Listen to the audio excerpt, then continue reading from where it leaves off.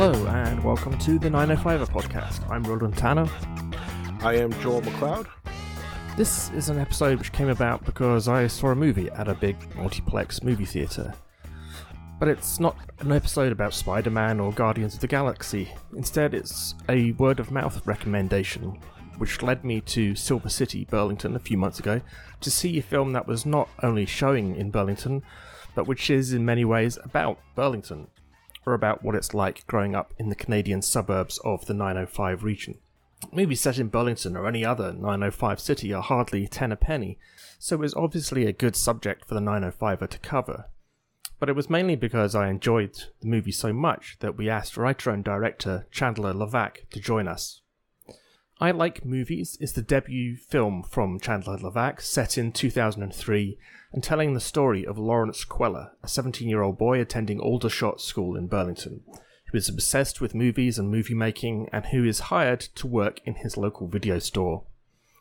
Levack grew up in Burlington and attended the real-life Aldershot School, and so the film has a clear autobiographical side. But Levack chose to make her protagonist male rather than female, something that allows her to explore the world of obsessive young men in a fresh and interesting way. Isaiah Lehtinen gives an outstanding performance as the awkward and sometimes infuriating Lawrence, and the movie features a number of other excellent portrayals from his co-stars, most obviously from Romina Dugo as Alana, Lawrence's long-suffering boss at the video store. If you would like to see I Like Movies, it's released today to on-demand services such as YouTube Movies and Amazon Prime for viewing at home. More details can be found online at mongrelmedia.com. We're delighted to welcome Chandler Levack onto the podcast to talk more about I Like Movies. Welcome, Chandler Levack, writer and director of I Like Movies, to the 905er podcast. Thanks so much for joining us today. Thanks for having me. And I just want to start off by saying I saw the movie myself when it was on the Burlington Silver Cities, I think it is, the big movie theatre there, and absolutely loved it, I can say. And it was kind of the extent to which I liked this film was why we really wanted to speak to you. And obviously, because it's also set in not just the 905, which is our purview, but in Burlington, which is a city that Joel and I are very familiar with. Joel hasn't had the chance to see it yet, so No, just, not yet. Listeners, just bear that in mind. But I have, and we're really excited to speak to Chandler about the background to the movie and everything to do with it. So perhaps that's the way to sort of kick off. For those who haven't heard about the movie, could you give us give us a kind of background to what it's about and how you came to make it? I grew up in Burlington, from maybe grade 5 to when I graduated high school. So, and I worked at Blockbuster Video on Brand Street. So the film kind of takes place in Burlington in the year 2003. And it's about this very pretentious teenage cinephile who gets what he thinks is his dream job at like a local corporate video store. And it kind of chronicles his last year of high school and this sort of complicated friendship that he creates with his older female manager at the store. And I guess, is there obviously there's a autobiographical parallel? There's a sort of change of gender there, and I guess you were a cinephile at school, and you chose to make that switch to a male character. What made you decide to do that? I saw in some of the other interviews you've done, that was like a very conscious decision to kind of change the way the character was viewed. Can you explain something about that?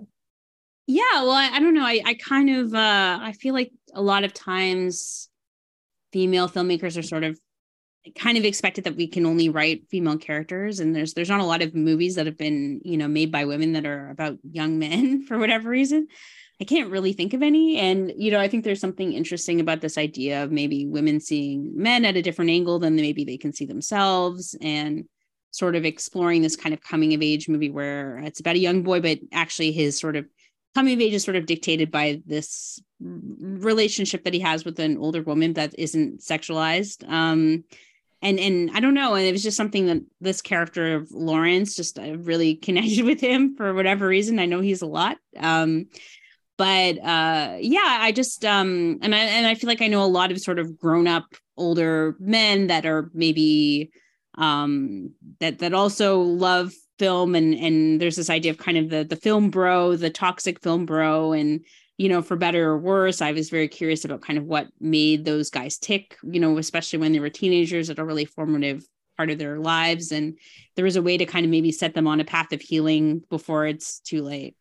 That really resonated with me, actually, I have to say. And I remember, and I mean, I grew up in a different country, not in Burlington, but there were kind of the muso kids who were into the music, and there were the film kids, and for whatever reason, the boys in particular tended to be very, very obsessive about whichever one they chose. And it was almost like a kind of gang thing. It's like, well, you can't like this band. I mean, I was more the music side of things for whatever reason, and it's like, you can't like this band. This is off limits. And it very much was a sort of familiar story of this kind of almost obsessive love for something, whether it's music or film or whatever, but also how you handled it. There is a sort of toxicity to that, but underneath that is also just a kid who's kind of very sweet as well, at the same time as being difficult at times during the movie. So yeah, I thought I really sort of enjoyed that part of things. Now, I guess, I mean, the other question which usually leaps to my mind is like, when I have no familiarity with getting movies made, but I certainly know that it ain't easy. When you go to the people who fund movies and say, I'd like to make a film about Burlington, what kind of reaction do you get? Yeah, well, I mean, this was a really independent film, so we made it with like a micro budget grant from Telefilm for $125,000. Really, it doesn't, and I have to say, it doesn't. No point was I. This is a low budget movie. This is like this. I really can't. It comes across like a really well done thing. Thanks. I had great producers, and a great production team also. But yeah, I mean, I think for me, it was just really important. I really wanted to kind of be as faithful to my own personal experiences growing up in Burlington and kind of memorialize this place that, as you mentioned, kind of doesn't often have kind of songs sung about itself, and really kind of pay tribute to this sort of suburban experience that I had growing up. I mean, I think it's kind of a love letter to Burlington. I don't know if I think it's his treatment of, or his idea of Burlington's a bit tongue in cheek, but I think everyone has kind of a complicated relationship with their hometown and the place that they grew up in. And it was really exciting to me to be able to kind of memorialize it. I think anybody from Burlington, certainly, and anybody from Hamilton, Oakville is going to get that. And I felt, I mean, there are movies which are set in kind of the American suburbs. I'm thinking of like Clerks and films like that, which are kind of, but there's a difference. There is actually a distinction between the Canadian suburb and an American suburb, and also it's done with maybe more affection than, say, Clerks was. I don't know.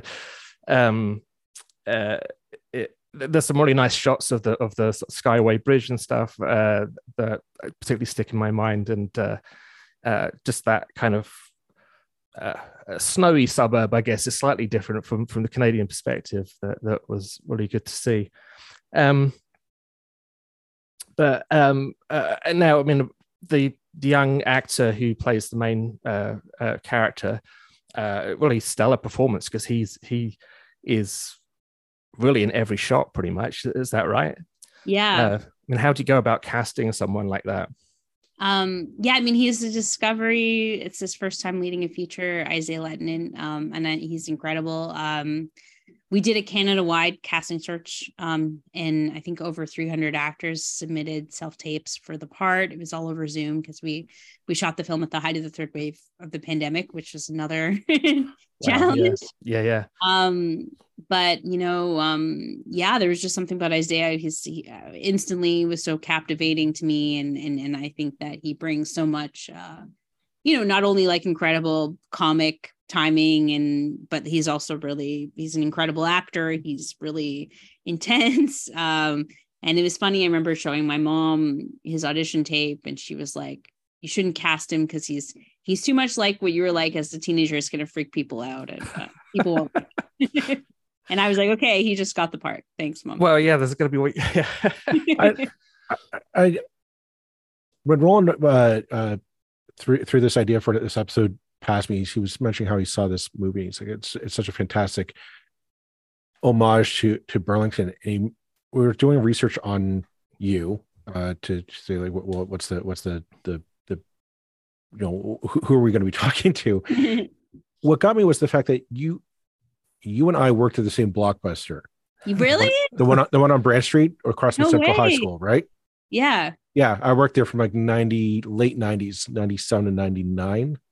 That's or 2000. Crazy. Yeah. Wow.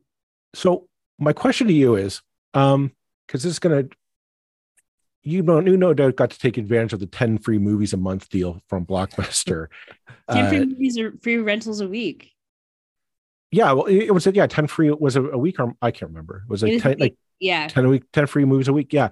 I mean that was like your Netflix for the modern age. Like if you're a Blockbuster employee, like that if you think about it, that was like, that's a huge deal. I'm wondering how because I know there's other kids like here in Burlington. It's like there's not a lot to do unless you're playing sports, staying in, watching movies, going down that rabbit hole. And I'm, can you kind of tell us like a little bit about like growing up, like how that influenced or how that fueled your passion for films from a filmmaker's perspective, and just how do you go from a teenager who just loves films into this is my career and this is my life's passion that I want to explore? Yeah, that's a great question. I mean, I think that also is just culturally a really different time, right? I grew up in the late, in Burlington, sort of in the late 90s, early 2000s. So you didn't have access to anything. Right. I wanted to, find out who the Velvet Underground were. I had to go to like Central Library, check out the CD, burn it to my dad's computer. And then I was like, now I can listen to it. It was like, I think at the end of high school was kind of when like Napster was beginning. So I remember my dad wouldn't let me download it because he was afraid like the cops were going to come to our house. Because I wanted to listen to like a Weezer song. So I had like one friend who had like the ability to download music. And I remember like writing this list of songs I wanted her to make me a mix CD, and I had to pay her $20. And she's like, okay, Chandler, well, I'm going to have to be at home for 6 hours downloading all these songs. So it's just like a completely different time culturally. And all you really had was like media telling you things. So like Mush Music was a huge thing for me. Magazines like Spin Magazine, where I later wrote for and interned at. And then Blockbuster was like everything, because that was like the only way to like have access to culture, essentially, other than the Burlington Silver City, where my film played, which was an incredible full circle moment for me. So yeah, I mean, I remember just like, begging my mom to drive me to Blockbuster. And then she would get mad because I would spend like 2 hours walking around the store, like deciding what I was going to rent, probably getting the movies from you. maybe. To think about. And then, because that was our place that we rented movies at. So you totally were the person, renting Friday and Saturday night, I was behind the counter. Probably. Nice to see you again. We'll talk about your late fees. Yeah, I was probably massive. Well, late fees play a fairly big part in the movie, yes. Along with that free limit. both of those are big plot points. Absolutely. I don't want to give away any spoilers, but movie that does not get returned and just keeps fines.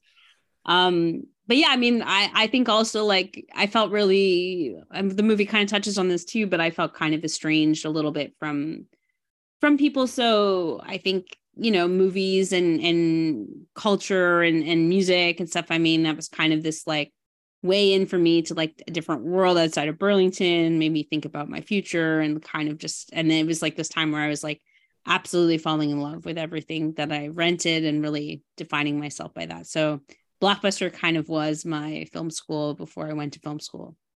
And, I guess I'm curious because we're doing this. By the time this episode comes out, it'll be just in time for the on-demand release for I Like Movies, and I'm curious. Like, I think you have a unique perspective on this question of that point in time when the video cassette and we had to go see movies in the theater. We kind of had to go dictated on a schedule, as opposed to now when I think movie watching is much more one-on-one, much more intimate.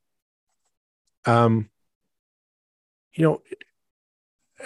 curious, like what was your motivation to film this movie at that point in time, and I guess our pop culture zeitgeist moment, as opposed to kind of trying to take a more intimate, the current frame of mind today of kids being able to download movies and kind of doing their own research at home. Is it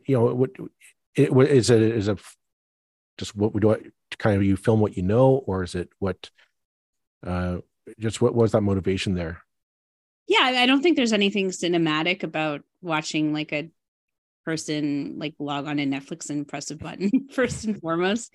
And I feel like there's never been like a coming of age movie that's set in like a corporate Blockbuster video store, before. And I feel like a lot of people are nostalgic for video stores and that time in popular culture. Kind of, it was like the last moment where you really had to learn about art through physical objects as opposed to having access to everything. And I'm sure there's lots of things that we've gained from that. And certainly youth today are so much more knowledgeable about things. But I think also things are so much more disposable at the same time. When you rented that copy of The Italian Job at Blockbuster, and then you owned it for a weekend, like there's so much more incentive to actually watch it and treat it with respect than if you just kind of like, there's so many movies now, I'll watch the first 5-10 minutes and then go on my phone. And there's something like, I don't know, just sacred about video stores. And I think the way that you would be more curious and there's something about the power of like an image on the cover of a movie that could change your life, as opposed to now when it's like, I just feel like when I look at Netflix, I see the same 10 movies being offered to every time. I'm the only one here who's probably old enough. Well, not know probably about it. Who's definitely old enough to remember a time before blockbusters existed, before video even, and I remember sort of being in my sort of 20s and stuff, and we used to curse about Blockbuster because we didn't feel it was good enough. And oh yeah, they only have the mainstream stuff. And well, this may be Britain. I'm not saying that this was, and I'm not no disrespect to Blockbuster. I'm coming to the good bit in a second, but we were snobby arts folk, and it's like, oh, they don't have Rumblefish or whatever, But were we actually sort of spoiled in those days a bit more than we realized at the time? Is the question I kind of want to get to, because I know that I'm paying a hell of a lot of money for Netflix, or actually I'm not paying for Netflix because they have been really mean to people recently, but to the other guys, and you think, well, I've got choice for everything, but actually it never seems that you actually have that film that I want to see. Is it, do we have a kind of false impression of the amount of choice that we do have today? Yeah, I mean, I read a statistic that said that the average Blockbuster had about 10,000 movie titles in it, and on Netflix it's a maximum of 300,000. And there's, they're on streaming services also, movies are getting deleted all the time. Whenever I look at Netflix, they never have the movie that I'm looking for. That's I just noticed that all the time. It's like, oh, I really want to see, X.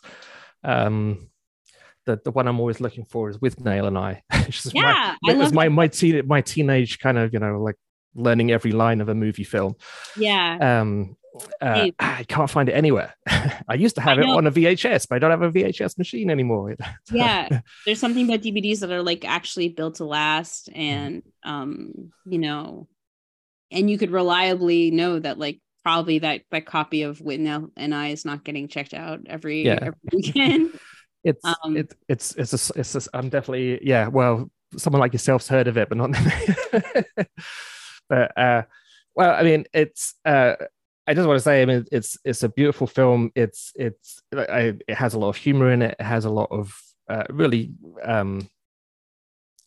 it's I can't recommend it highly enough. And I'm not just saying that because it's set in Burlington. I kind of came across it via word of mouth and was really enjoyed it as much as more than in many films I've seen in recent years. So I can't speak about that highly enough. But what's next for you? I guess I mean, have you got a? Is your next film about Oakville or? Yeah, the next one set in is Brampton or just work your way around 905. That'd be perfect for us. Yeah. No, my next film. Well, I mean, I'm waiting to hear back about whether or not the Canadian government will let me keep making movies about really pretentious, narcissistic young people that are obsessed with popular culture. But hopefully the next film I would make would actually be set in Montreal. But I think the character will still be from Burlington. So cool. I kind of like the idea of maybe creating this sort of fictional universe, like the way that like John Waters always sets his movies in Baltimore, or like, a fictional Burlington. Yeah, like that the main character is always from Burlington. that would be revolutionary for Burlington, because I don't think anybody would dare imagine. Well, I mean, the old saying goes, growing up here, everything, we always called it Borington because nothing happened here. If you successfully create a cinematic universe of Burlington, kudos to you. Like, you just my tip of the cap to that, if you're able to pull that off. And to an extent, we've created this podcast because the 905er is a pejorative, right? It's what people from Toronto say about people from Burlington, wherever it's like, the damn 905ers are clogging up the streets, and it's that it's boring and that there's no culture, and with this is actually where most people live, certainly in Ontario, where most of us are 905ers, right? And yet the media doesn't really cover it. It tends to be Toronto centric, apart from election time when suddenly the 905 is what swings it. People pay more of attention. And I guess Burlington, to an extent, is kind of Main Street Canada, isn't it? It's certainly Main Street Ontario. I don't know. It's like a lot of places that most of us actually live. Is that sort of fair point of view? I think that's the thing. Like, my film has a lot of sort of suburban iconography of like strip malls and power lines and parking lots and stuff. But like, most of Canada, most of North America actually looks like that. It doesn't really look, and I think Canadian cinema is always set in like, it's either Toronto or, like a regional small town in Quebec, or it's like a Newfoundland fishing village, and there's like no other stories. It's true, isn't it? And we think, I mean, I'm just thinking of like, was it the films that Glenn Gould did back in the sort of 70s and stuff, which are all about the North and everything. But most of us never actually go there, and it's kind of tragic. But we live in suburbia, and and I think there's something about like, if you do live in a place that kind of is boring and has nothing culturally exciting going on about it, it's like, sort of, if you're an artist, you have to you have a duty to romanticize whatever's in front of you, and I think there was something about all that kind of longing and like wanting to be somewhere else, and that actually was maybe useful as a teenager, and certainly made me then super excited and curious about culture, because that was sort of fueled my kind of inner fantasy life or something instead. And now I feel like I have a really like soft nostalgic spot for Burlington. My dad still lives there, and during the pandemic, I lived with him for a little while, and I spent a lot of time in Burlington, and I was just there, 2 days ago. And now I feel like Burlington is kind of my like comfort, like security blanket or something. Like, when I go back, I actually like have sort of this warm nostalgic spot for like going back into the places I went as a teenager. Like, I have this theory that there's this weird thing that wherever we're born, wherever we're from, and wherever we spend time from as a child. I came from a town called Slough in England, which is it's a joke. It's the butt of many jokes. Mm-hmm. It's where the original British office was set in Slough, and wow, they set it there because it's like, where's a place that everybody loathes? Slough. So it's actually, it wouldn't be fair to compare it to Burlington. But if I go back there, which doesn't happen very often because I don't have any family there anymore, there's just that sense of familiarity and being at home that you don't get anywhere else. And I mean, I felt that came through in the movie, that kind of, Burlington may not win the prizes for most stunning scenery in the world, but it comes across very nicely I felt in the movie that kind of affection for that, I can't think of the right word, but the affection for that sense of place, I guess. Yeah, I think, I don't know, I just feel like I just wanted to be sort of honest and authentic about my own experiences, and I feel like that's all I want to do with this film. And so setting it in Burlington, I mean, where else would I set it? That's where I grew up as a teenager. And I don't know, I just felt like there was something kind of exciting about actually being the first person to depict Burlington on screen. It's kind of a big responsibility, actually. I was just going to point out, though, in my research for this bit, the movie is being quite praised internationally. You're getting quite the attention. I believe in Taiwan was a big market that was very receptive to the film, and so yeah, you're not only are you a filmmaker of note in Burlington, now you're kind of like our international ambassador of culture. That now you know, I don't think you can make a bad film about Burlington anymore because we don't want people in Taiwan or elsewhere around the world to have a bad bad impression of us. But yeah. What, no key to the city yet. Come on, Marianne, get on it. Let's do it. I tweeted at it. What does that change your perspective going forward a bit? That, I mean, this film is really well received, very positive. Does that change your motivation for the next one or for future projects at all, to from an artistic perspective? Yeah, absolutely. I mean, I it's funny, I just got back from Argentina 2 days ago. I was playing at a film festival in Buenos Aires. Nice. And it won an award there. And it's congratulations. Very nice. Congrats. Thank you so much. It's I mean, I've been taking the film like all over the world since it premiered at TIFF in September. So I've been to Norway and Taiwan and California, and it's gonna play in Seattle in 2 weeks, and then it's gonna play in Australia, and so it's like definitely exceeded my like wildest imagination. And it's been really fascinating because I think in Southern Ontario it like kills like when you show this movie in like Guelph or Hamilton or in Burlington, like.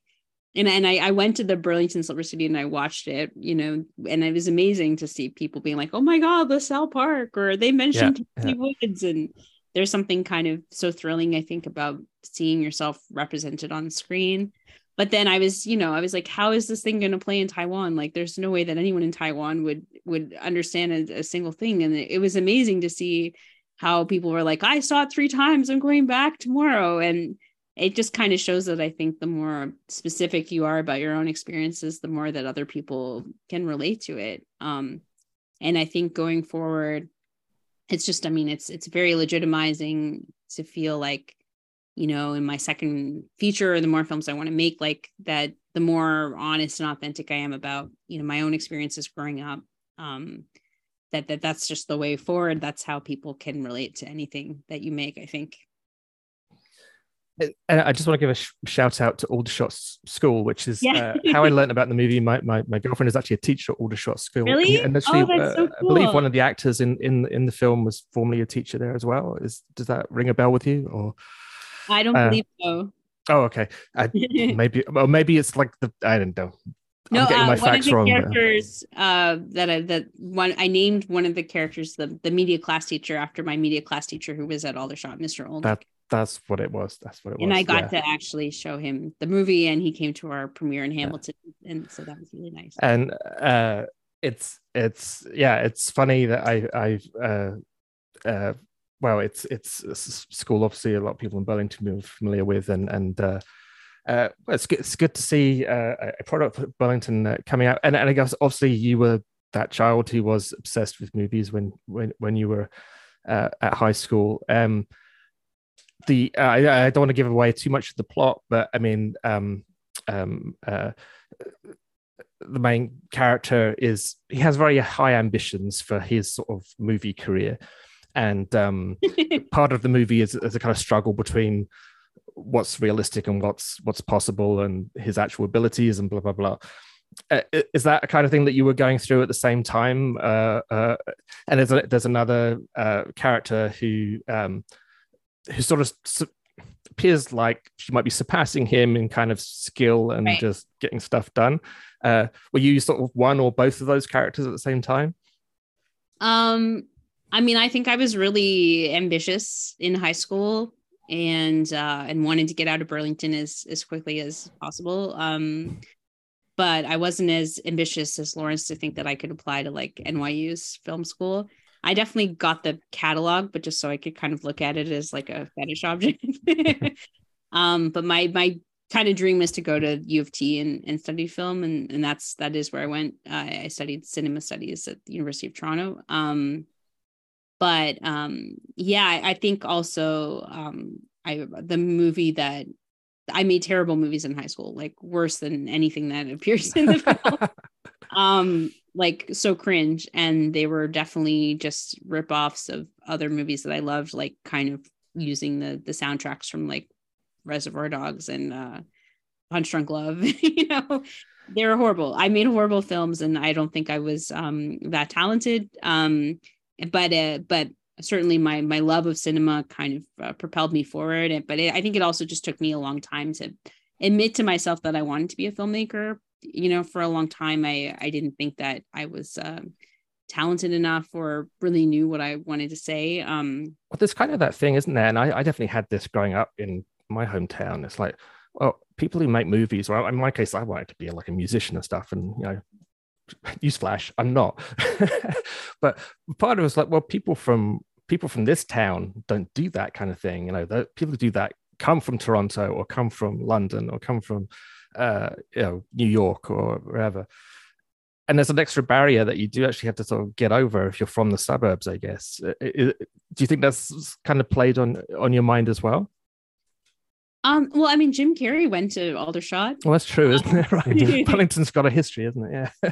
But yeah, I mean, I think it was more just like I didn't feel like I had anybody to kind of share my interests, my passions with or something. I mean, I think also the people that I did have that were my friends, I think I alienated them from just kind of how intensely pretentious I was.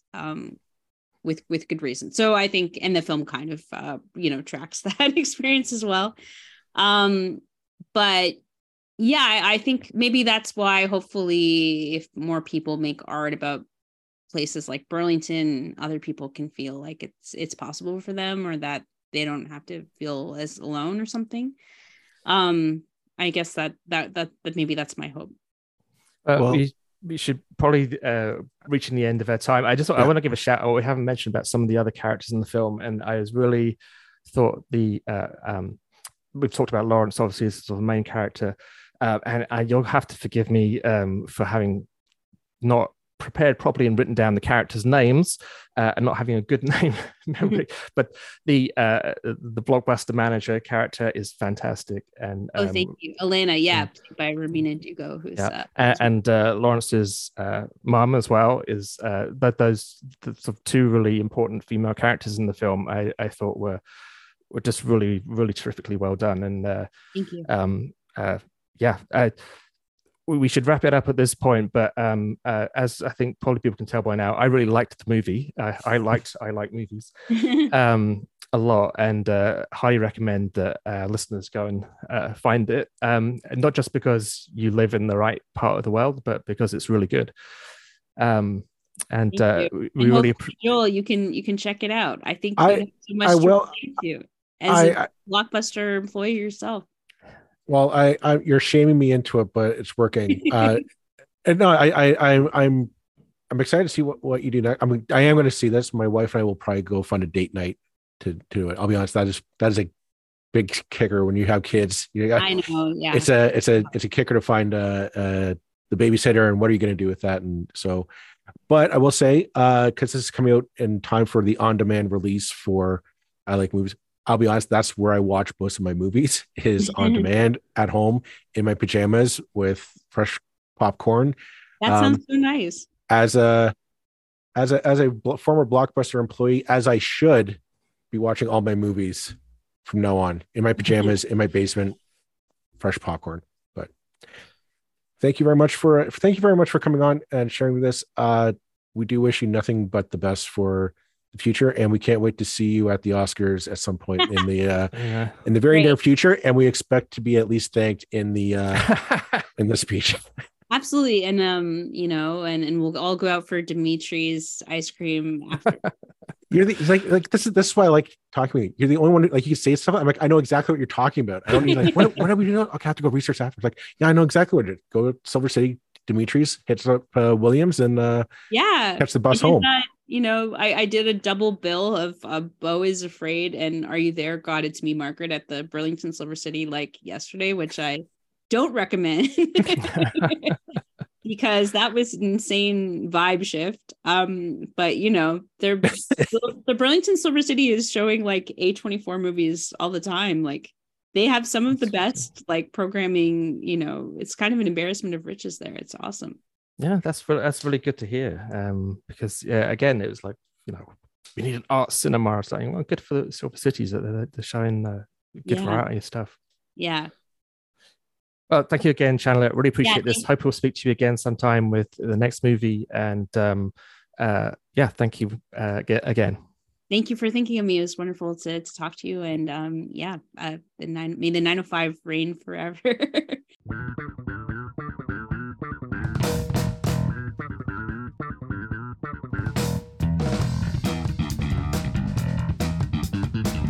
That's it for this episode of the 905er. Thank you for listening. As always, you can send us your feedback, thoughts, and concerns or ideas for future episodes to our email, info@905er.ca. We'd love to hear from you.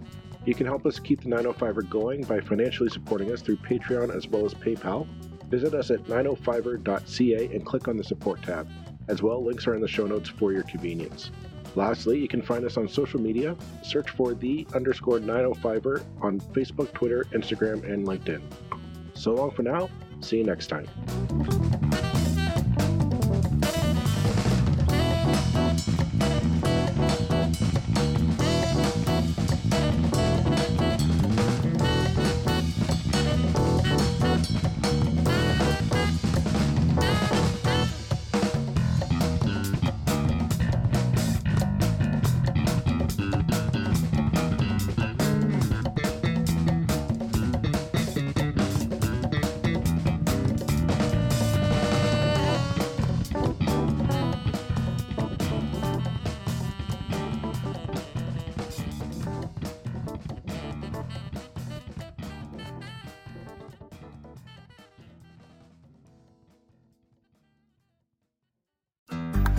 Looking to make the most out of this life and optimize your personal wellness? Then check out the Natural Man Podcast. Join me, host Mike C., as we explore all areas of human wellness, physical, mental, and emotional. Learn strategies to optimize your own well-being and be in the driver's seat of your own health. Remember, your doctor works for you. Learn biohacks, neurohacks, ways to improve sleep, and ways to optimize your body and your mind. Check us out on Apple, Spotify, the Fountain app, and at naturalmanpodcast.com.